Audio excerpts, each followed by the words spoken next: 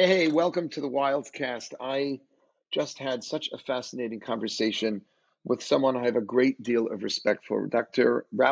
Jason Weiner, who is a bioethicist. He has a doctorate in bioethics. He's an ordained rabbi. He's actually an assistant rabbi of a synagogue in Los Angeles, but his main work is to be a chaplain in a major hospital in LA, where he is giving beautiful spiritual care to the elderly and answering some very, very difficult questions for people at the end of their lives. That's enough of a reason just to listen to this podcast. But the other thing we discussed at length was this whole idea of CRISPR gene editing. Do you know that they can now take embryos and edit out all of the bad genes so that we can create, God forbid, but a master race? Now, that's not the reason people want to do it. People want to do it to be able to remove terrible diseases. There's different types of gene editing going on. Sickle cell anemia has actually been removed, which is terribly affecting the African American community for decades. They removed sickle cell anemia, but there's some downsides with removing it because that was also immunity to malaria. So it's quite complicated, but the ethics and morality of being able to create this new race, the question is, but, do you allow for that, which could be terrible, and it's therefore illegal in most countries. Somebody in China actually did it, was thrown in jail, believe it or not. On the other hand, it can save people's lives because you can literally minus and edit out genes that are harmful or deadly. So what do we do? And Rabbi Dr. Jason Weiner is really an expert on medical ethics from a Torah perspective, an ethicist and a bioethicist. Really, really impressive guy. Take a listen. Last thing I want to mention also is that he donated a kidney, and I get into that with him as well. Take a listen. And of course, click here to subscribe.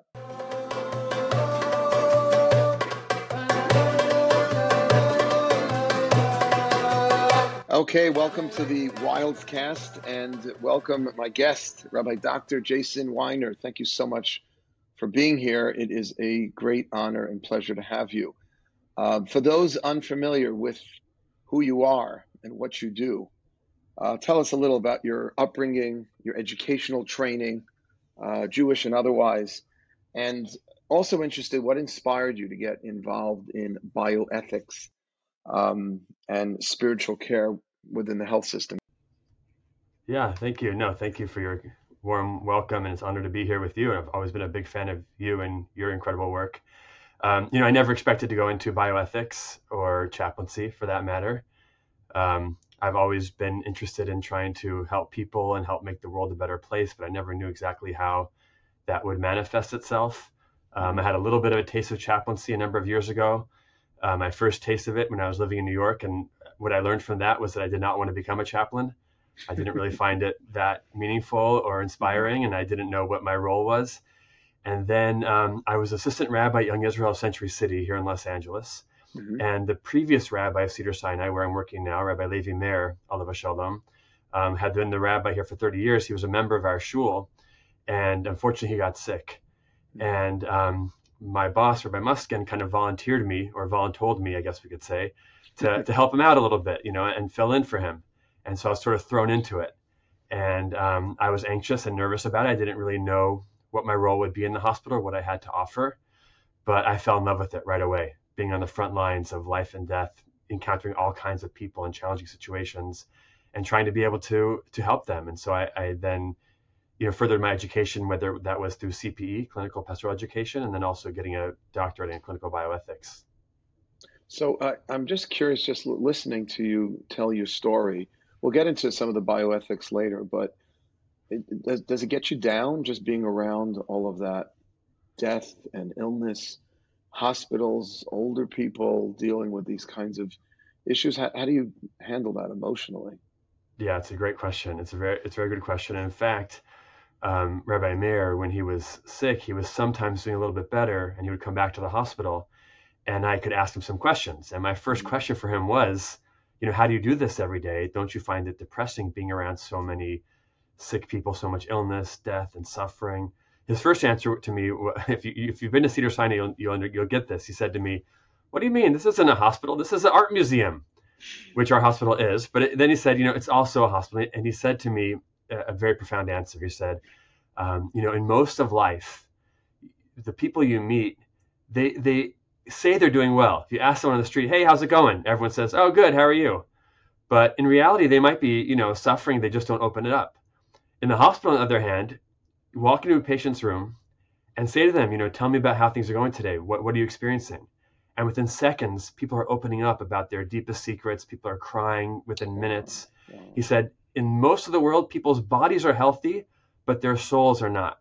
In the hospital, you often find that people's bodies are sick, but their souls are very healthy. Wow. And so you find it to be a very meaningful place. And then the opportunity to be able to help people and try to be there for them in these times, I find it actually very, very inspiring and very meaningful. I had a little brush with this myself years ago before I started MGE. I was the assistant rabbi on the east side at KJ with Rabbi Lookstein, you should live and be well. And I was in this, I was one of the questions Rabbi Lookstein asked me on my interview, are you a Kohen? Now, when you get that question on an interview, a rabbinic interview, you're going to be spending a lot of time in the cemetery. And I actually found it quite meaningful also. I remember all of my lapels, not lapels, what do you call that, in my cuffs in my pants. They all had some dirt from the cemetery. And on the surface also, it was like, I'm just thinking back now, I actually found it quite meaningful, being there for people at that difficult time. So kol hakavod to you, because not everybody can handle that. And I'm sure you have to create a little distance between yourself and the people you're trying to help, because, it can take a toll. A little bit. I remember once I was in the elevator when I first started working here with a bunch of residents, and they seemed like they were very shooken up. And I heard one resident saying to the other one, that's the last time I'll ever get close with a patient again. Another one said, oh yeah, you can't get close with them. And I remember feeling so sad about that. And then thankfully the third one said to them, but we're here to care for them. We're here to help. And I just, that struggle was a struggle that I could relate to. And, you have to have a distance, but you also have to really care and be there for people. Well, if you don't care, I assume it comes across, and you can't really be as helpful to them. I would think so. What are some of the common challenges that you face as a rabbi and as a chaplain, and issues that maybe touch on some of the bioethics that you've been writing about? You wrote a couple of books and a lot of scholarly articles. What do you struggle with there? There's a lot. There's a broad range. One of the big challenges we have, for example, and I've written about this, is, we have a lot of, it's usually end of life issues. That's the most common. And right. Because we have so much technology and such amazing technology, whether it's respirators or ECMO machines or artificial hearts, all kinds of things that can be done to prolong people's lives. And usually prolonging life is a blessing. We all want to live as long as possible. There are situations when it's prolonging suffering, it's prolonging the dying process. We have to start asking ourselves, is this in the person's best interest? And oftentimes, the patient themselves can no longer speak for themselves. So we're having to guess, we assume they want this, but is this really what's good for them? Would they want this? If they could talk right now, would they tell us to keep going, keep pushing? These are some of the dilemmas that we really, really struggle with, because, we're trying to do what's best for people, and we have so much power. And with, as they say, with great power comes great responsibility, right? So it's hard to choose the right thing to do. And you have, I'm sure you have go-to rabbis, mentors, teachers. Who has been a positive help, influence in your work? Yeah, for me personally, I developed a long time ago a relationship with Rav Weiner. He's the posek of Shar Tzedek Medical Center in Yerushalayim, and very prominent posek. And he's come here to speak at our hospital a number of times. And I always go to see him when I'm in Israel. And I found him to be very compassionate, also very aware of the medical issues, which is crucial. He knows what he's talking about, and he knows how to explain things in a way that really makes sense and provide great guidance. Wow. And you've published these books on bioethics, the most recent being Care and Covenant, a Jewish bioethic of responsibility. And in the book, you argue that the Torah can add tremendous wisdom and insights into the whole world of medicine. Can you maybe give us an example or two, a little tease for the book? Sure, thanks. I'm constantly impressed about the wisdom of the Torah and the ability of the Torah to be relevant in our day and age, and to listen to people struggling with their challenges that we have, the decisions that have to be made, and then to realize that, like, wow, we have ancient guidance that we believe comes from God that provides us with an approach to these things. So there's so many different possible examples. Mm-hmm. But I mean, the most common that come up are, for example, the death of Rabbi Yehuda HaNasi. When Rabbi Yehuda HaNasi was dying, when he was sick, there was a woman who lived with him. Just tell everybody who this great rabbi was. Sure, Rabbi Yehuda HaNasi was the editor of the Mishnah, the leader of the Jewish people, and really the codifier of the oral tradition. So he's one of the most profound and prominent rabbis we've ever had, right? And this is now going back over 2,000 years. And when he was dying, there was a woman who lived with him. She's referred to in the Gemara as Amsa de Bei Rebbe, and she was a very wise woman. She's quoted many times throughout the Talmud. And when he was dying, his students gathered around his house to pray for him to recover. And she also prayed for him to recover. But she was in the house, and she was witnessing what he was going through. And at a certain point, she realized that recovery was not in his best interest. So she starts to pray for him, actually for God to take him. But she realized that the students' prayers were more powerful than hers, because there was dozens of them outside praying intensely. So she goes to the rooftop, and they were praying for his, for him to live, for him to recover. Exactly. Yeah. Yes. But she realized that was not in his best interest. So she goes to the rooftop behind them, and she smashes a jug down to the ground, and it explodes with sound, and it startled them. So they stopped praying. And in that moment that they stopped praying, she continued to pray that God should take his soul, and God did take his soul. Meaning, she didn't kill him. God forbid, she wouldn't kill him, but she realized that there was a point at which we could allow natural death. And in fact, the rabbis provide us with very specific guidance, and the Ramah, the codifier of the Shulchan Aruch, the Ashkenazi glosses on the Code of Jewish Law, gives us an example of someone who's dying slowly, but they're not dying. And there is a wood chopper outside their house chopping wood. So he says, you cannot move the body to make them die faster. You cannot even remove keys from under their head or the pillow from underneath their head to make them die faster. But you could tell the wood chopper to stop chopping the wood, because that's external, and that's allowing natural death, not causing. It's withholding further treatment, but it's not withdrawing.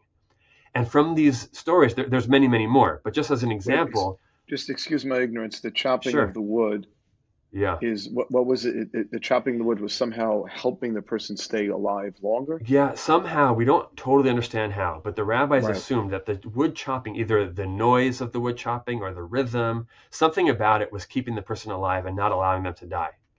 And so the big debate is like, well, what's the respirator? Is the respirator the pillow under the head, or is it the wood chopper? Various interventions we debate, but we have sources for this, which is amazing, because the rabbis probably could never have imagined the technology we have, but they gave us the principles by which we can make these decisions. Wow. And I'm curious, in other, you're following Jewish tradition here. What do other chaplains, not everyone is a religious chaplain, I assume, in these hospitals. Right. What are they following? Is there any kind of code of ethics, and is that changing? I heard somebody speak, was once at the Jewish Center at a third meal, and she was asked, and she was very, honest and transparent, that the principles are changing every 10, 20 years as to how they handle, because not everybody has, a system that they follow like we do. What do other people do in your position that are not, let's say, religiously based? Yeah, it's a good question. They take an approach to ethics that they call the narrative approach, which is, let me try to uncover the narrative of this person, who they are, what's meaningful to them, what their goals and values and preferences are, and kind of try to figure out what's right for them. The problem is that, as you've articulated, is that it's not always clear what's right for them. There's lots of difficult options. And I love the Jewish approach because it gives us specific principles, and one can feel a sense of like, I've been guided by my tradition, I've been guided by God, and it really mitigates a lot of the guilt and the anguish that people feel afterwards, because I feel like, you know what, I have specific guidance. So it's really helpful. Yeah, because I can imagine somebody in that kind of situation feeling awful about making the wrong decision because they're making it themselves as opposed to basing it on some higher value that's beyond them. Right. So that's a tremendous tool that you have. The journal, the Jewish Journal of LA, of Los Angeles, published this amazing article on how you donated your kidney. So first of all, kol hakavod to you. That's incredible. Can you share that story? Sure. I never expected to be a kidney donor, just like I never expected to be a chaplain. I mean, I guess these are life lessons, right? We end up places sometimes where we didn't expect to be.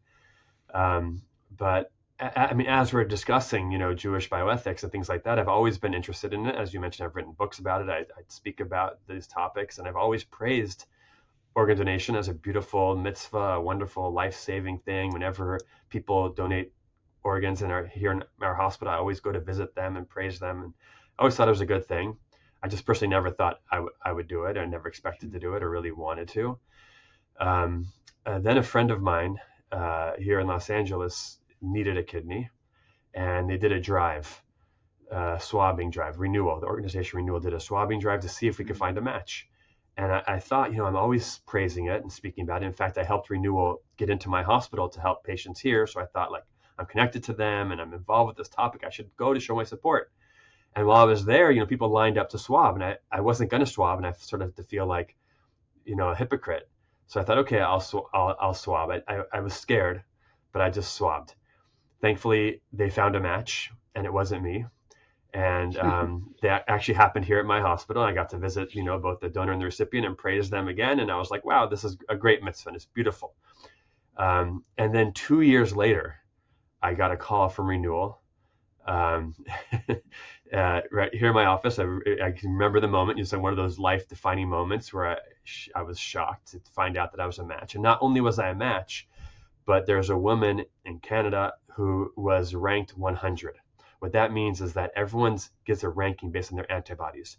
So let's say someone's a 70. That means 70% of people will not be a match for them. Mm-hmm. She was a 100, meaning 100% of people will not match her. She had very unique antibodies. She'd been looking for 3 years and could not find anyone, and without it, she'll die. And they tell me, it's amazing, but you're a perfect match. We didn't think we'd find anyone. But no pressure, there's no pressure, and you do what you think is right. But I felt like, wow, first of all, it's hard to say no when I've been praising, I believe in it. So I went through a whole process. First I called my wife. Obviously, I called her first. I called her, we're talking. I said, by the way, I just found out that I'm a match for a kidney donor. Let's discuss tonight. She says, whoa. This is not an, oh, by the way, conversation. Like, this is a big deal. And then I called Rabbi Weiss. In fact, his first thing he said to me was, did you tell your wife yet? What does she say? He said to me, you're not obligated by Jewish law, but it's a gewaltige schus, was the words he used in Yiddish. It's a great merit, a great mitzvah. And I decided to just go through the process. The process is you have to first find out, are you really a perfect match? They just had the swabbing. They need to do a little bit more testing. So I thought, what, why not get a little more testing? Then they have to check you out physically. Are you really fit to be a donor? It's a major surgery. So I thought I'll just go through the process. And I don't have to decide right now. I can just kind of keep going through the process. Right. You might get knocked out for some other reason. Yeah. Exactly. And they give you lots of opportunities, by the way. When I met with the surgeon, he says to me, in my opinion, you're perfect candidate. But I'm willing to say you're not. It's just me and you here right now. No one will know. So just let me know. I'll say I don't accept him. And you can get out of it without anyone knowing, and you don't have to feel bad. Wow. Of course, I would have felt bad personally, but no one would know. And you knew the woman? I didn't know her. She was a Jewish woman in Canada, not an Orthodox woman, 72 years old. So all these were factors that I asked Rabbi Weiss when I called him. And he said, "This is life-saving. This is a beautiful thing.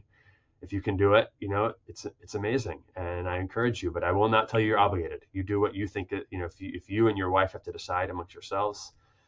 I spoke to a rabbi here in Los Angeles who said, I think you'll always be proud of yourself if you do it. And I think you'll always deep down inside feel a little bit bad about yourself if you don't. And I think he was Interesting. right in a way, because I think about it every day since then. It's become one of the most meaningful things. It's only been 4 months. Thank God I feel great. Oh, I'm wow. back to normal now. I feel totally myself, and it feels really good. Like I feel like I really put my kidney where my mouth is, so to speak. Lived up to my values, and I feel like happy that I did it. Kol hakavod, it's a tremendous Kiddush Hashem, amazing sanctification of Hashem's name, and like, wow, wow. Um, I actually read something very interesting that Orthodox Jews make up about 18% of the living kidney donors in the United States, despite the fact that we're 0.2% of the population. Um, so you're in that statistic, you realize. But what do you have to say about that? It's pretty interesting. It is an amazing thing. I mean, there have been people who have accused Orthodox Jews of being insular or not caring about others, or being selfish. And when we see the reality, we know if you live in an Orthodox community, you see the amount of chesed, of kindness, of giving, of embracing of people. And this is just a statistic that demonstrates that, because we know that basically very few people donate a kidney to a stranger, but the idea is that we feel that like this is family. We're not just donating to a stranger. Like we feel that we're part of the Jewish family. We want to help save a life, and the truth is, renewal will help anyone who comes to them, Jewish or not. But there is a sense of caring for one's community that and goes beyond border boundaries of specifically Orthodox, as I mentioned before. And this is a way that Orthodox Jews express their desire to give back and to help people Yeah, and to save lives.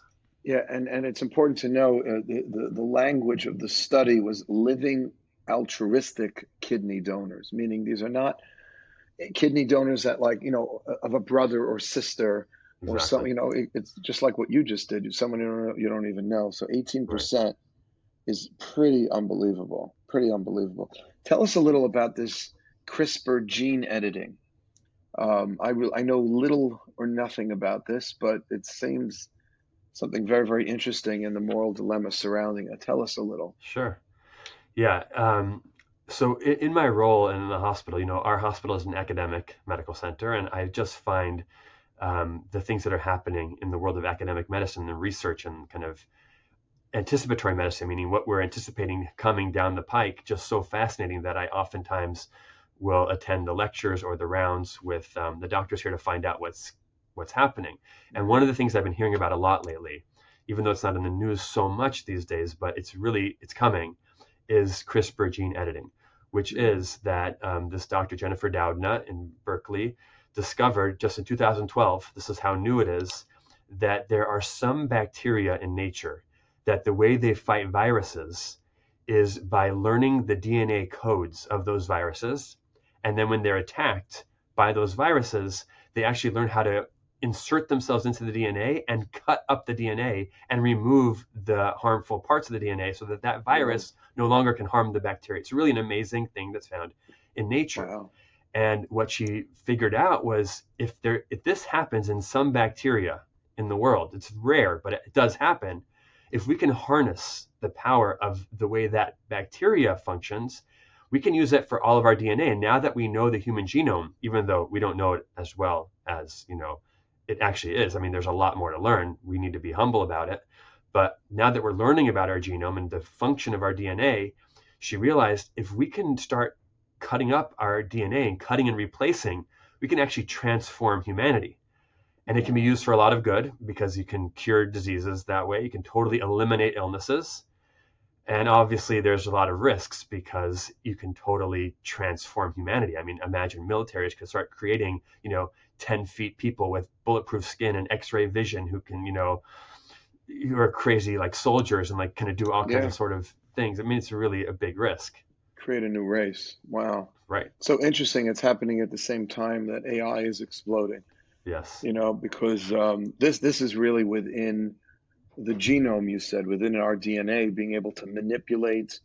I mean, you could cure cancer. I mean, it's Yes. unbelievable. Right. At the same time, you could create a superior race of a breed of people, which Right. could be have some interesting ethical dilemmas. Is there any? I mean, how advanced is this? This is fairly recent, 2012. You're Well, saying? what's fascinating is that it's invented in 2012, and there was already babies born that had been CRISPRed, which is not the technical term, Whoa. but in Hmm. 2018. Now, the person who did that in China was in a rogue lab. He was actually put in jail for doing it. It's technically Whoa. illegal, but that just shows how fast it's moving. That in just those 6, 7 years, It's illegal in the United States too. yeah, to do what's called germline gene editing. What we're doing already commonly is somatic gene line editing, which means adults. So, like for example, sickle cell anemia is basically cured now. Not everyone's aware of I'm this, just, by but the way, if I look down, I'm taking notes. I just wrote sure. germline gene editing versus somatic line gene Yeah. editing. Okay. So the difference is that germline is when you take like an embryo or a sperm cell or something, very early on, and you actually change its DNA, and then when it's born, it's a different creature, so to speak. It can be totally its DNA is changed, and that's inherited by its offspring, so it's permanent.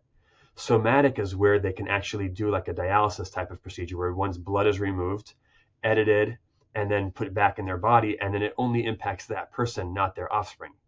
So it's not as permanent. So sickle cell anemia is an example where that's basically been cured by gene editing. But as an example, just to use that example, just to show a taste of the ethical dilemmas, is that they discovered that sickle cell anemia, which is primarily experienced amongst people of African descent, it turns out that people who had sickle cell anemia also had immunity to malaria. Now, so they cured sickle cell anemia, and now these people are now no longer immune to malaria. Okay, you could say no big deal because they don't. Let's say they don't live in Africa anymore, or we have treatments for malaria. But what it goes to show you is that our genes function in multiple ways that we're not always aware of. So we start editing one gene, and we don't realize that they actually changed other aspects of us. So that just shows the risks involved with this. Well, just but getting off the medical part and onto the moral legal issue. Sure. I'm curious. So germline gene editing, where you take an embryo and you start changing the DNA, you're saying is illegal in most countries? Right now, it's illegal because I mean, and there's been an agreement amongst the researchers not to go that far because it's so risky. And by the way, like Because this it's doctor, so yeah, risky. It's so risky because of the example you gave of sickle cell anemia, because you get rid of one thing, but now you lose the exactly. immunity for That's a something minor else. example. I mean, imagine we start changing people and then we don't learn for 50 years in the ways in which this has totally undermined humanity. It's we're not ready yet. The idea is that this is so new that it's too risky to start changing people's DNA. Even though, if I'm going to just play devil's advocate, even Yeah, though you're saying sickle cell anemia has been cured because of this, yeah. This and is so now the even treatment. though that's the treatment for it, Yeah, but it's it's new, not, but it's but it's not done. In other words, to remove sickle cell anemia, it's not being done like in a somatic way, like editing once the person is alive. It only affects them, not their offspring. The only way to do that is through the germline gene editing, you're no, with saying. sickle cell anemia, it's being done for adults. That is somatic. That's why Oh, it's been oh, approved. oh, That's why it's oh, happening.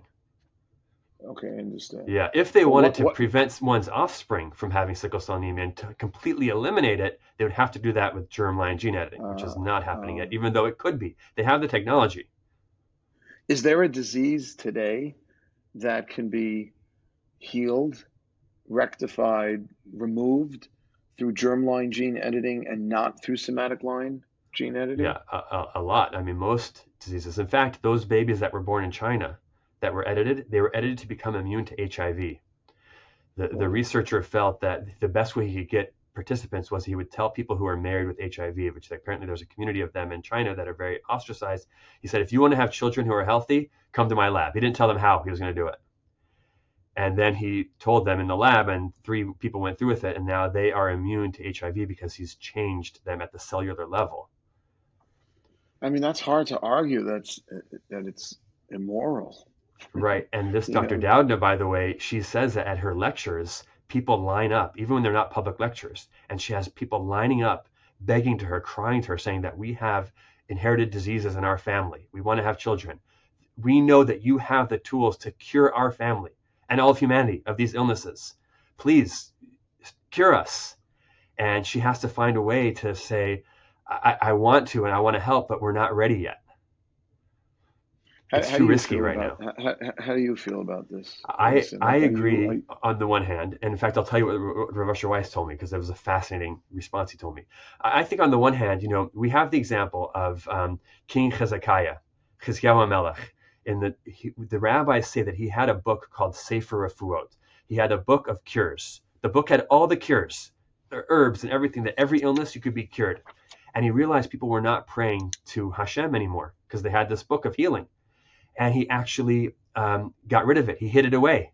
And the rabbis praised him for it, because he said, you know what? Sometimes just because you can do something does not mean that you should do something, right? There's risks, and that was an unintended consequence. Even though he could still cure them, he just felt that they lost the humility. And there's this risk of like, how fast should we be developing? And so on the one hand, we talked about organ donation. The first rabbis that wrote about this in the 1960s, there were some great rabbis that wrote about this. They were talking about what I did, about living kidney donation, and they discouraged it. They didn't say it's forbidden, but they discouraged it because they said, we're not sure yet. We've heard of people who have died as a result, and it was the 60s. It was brand new. Right. Then in the 80s, rabbis started writing, actually, we see now it's working. It's helpful. People are living, and it's saving lives, so it's good. And then more recent years, it became not just good, it became like a great mitzvah. And so it took time. And so you see that there's like a value in kind of gradually, we want to improve, we want to embrace technology, but the question is how quickly. I asked Rav Weiss just a few weeks ago, I asked him, what do you think? How fast should we be advancing? He said, I think we should be advancing when the goal is to save lives, we should advance as quickly as possible. Which I thought was a fascinating answer. Not all rabbis would say that. Some would say, be very, very cautious. He said as quickly as possible, but like an ambulance driver. What does that mean? If someone's driving an ambulance, you hear that someone had a heart attack, God forbid, or 10 blocks away. You're driving the ambulance. You want to get there as fast as possible to save their life. They're waiting for you. On the other hand, if you just drive recklessly on the wrong side of the road, on the sidewalk, whatever, you're going to crash and you're not going to make it there. So he said you have to go as quickly as possible, but with caution, with enough caution to make sure you don't crash along the way. If CRISPR gene editing is the cure of the future, the intervention of the future, which it might be, if we start doing it right now and then things start happening that people are suffering as a result because we made mistakes as we went too quickly, everyone's going to say, oh, whoa, this is crazy, this is horrible, we have to stop it.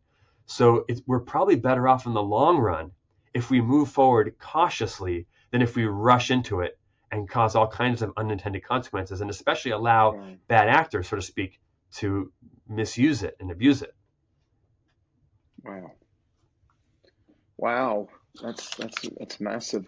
If anyone listening to this wants to do more reading on this, what do you recommend? Well, on CRISPR, there's a great book called Code Breaker by Walter Isaacson, which tells the whole story of Dr. Doudna and also a lot of the ethical issues. There's not a lot being written in Jewish sources yet, though I have an article coming out on the topic in the coming months, but that's a great book in English from a secular perspective if you want to understand the topic. Now, you often quote the book, tell me if I'm mentioning the name of the author properly, Toby Ord? Oh, yes. Okay. It's called The Precipice, Existential Risk and the Future of Humanity. What in your mind, we just talked about crisping, or whatever the word that you just used. Is that the most pressing risk today for humanity? Or is there anything else? Just we're starting to get to the conclusion here, but I'm just curious, anything else that's like out there that's really troubling you, that's a big issue? Well, so Toby Ord wrote this book in 2019, where he wrote this book about what he thinks are the 4 biggest risks to humanity. He says they are climate change, nuclear war, pandemics, and AI. And just keep in mind, he wrote that in 2019. So he was pretty much right on. But what he wrote, what I found so fascinating and relevant, was that he argues that human civilization, and he's not Jewish, he's an ethicist, a thinker. He writes human civilization is about 5,000 years old. And he writes, humanity as a species could live for, many, many hundreds of thousands of years potentially. So if you think about it, if that's true, then in the life cycle of humanity, we are currently, let's say, in the adolescent phase, so to speak, where that's the age at which a human, let's say 12 years old or so, where a human starts to get sort of like the physical maturity and appetite for risk to do all kinds of damage, right? To do horrible things to other people or to get pregnant or do all kinds of things. But they don't yet have the maturity to really make the best decisions that are in their best interest or the best for humanity. And so we set up society to protect adolescents because we have parents and schools and police and laws. But he says, what are we going to do as humanity?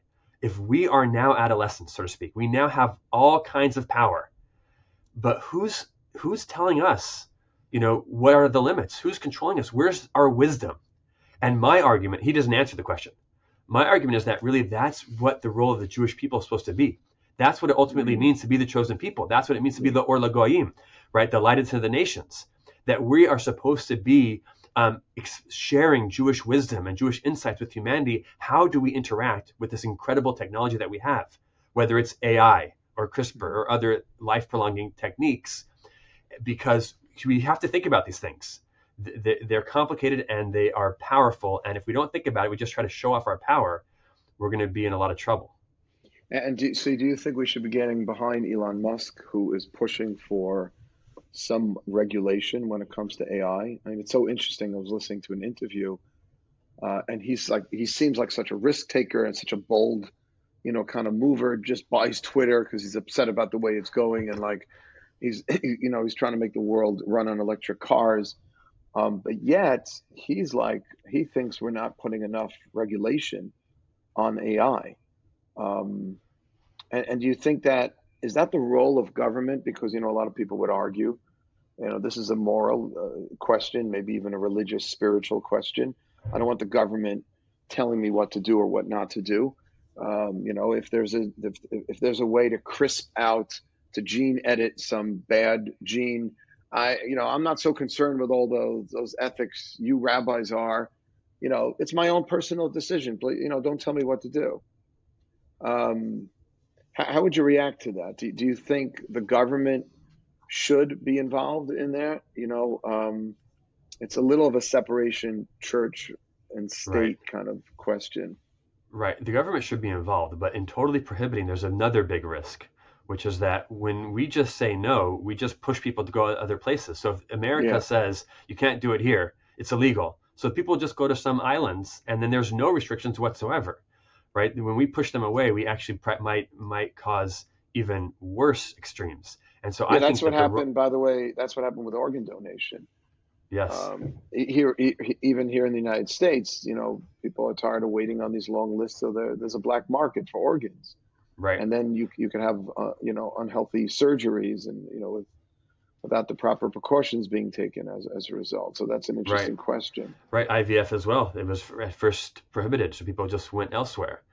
Yeah. And so like the role of religion, I think, is to provide like kind of that influence, not to force people, but to provide kind of moral guidance. Like we had a conference here at my hospital about CRISPR, and I actually asked to be put on the agenda to speak. Normally I don't like beg to speak places, but I said I want to give a keynote speech about the ethics and the morals here, because do you have anyone speaking about ethics? You have all these speakers about what we can do with the technology. There needs to be an ethicist at the table, and in my opinion, religious ethicists, right? Religion needs a seat at the table. And so it's crucial because the government can't just forbid everything. That's not necessarily the solution. But you think the government should forbid some things, because left to people's own devices, we have the same area in economics. We know that according to halakha, there is a cap on how much you can charge, how much you can, I think up to like a sixth or something like that of the product you're not permitted. So Judaism does sort of believe in regulation, but some people, who are, strict Adam Smith capitalists, think it's like socialism to do that. Right. The challenge is finding the balance. I think there needs to be some kind of government regulations, some guidelines. It just can't be an outright prohibition, because then that just leads to, people going around the system. But the challenge is for our wisdom to catch up with our powers, right? So like I do agree that our ability to control the world and to accomplish things with AI as an example has outstripped our wisdom right now. And so we need to catch up. I'm writing that down. Wisdom catching up with our powers. Is it just wisdom though, or is it also really morality? Because listen, Germany before the Second World War, University of Berlin was like the Harvard of Europe. The greatest intellectuals and writers and scientists, Albert Einstein, or Soloveitchik, went Hmm. to Berlin to study. That was like the height of quote unquote technology and wisdom.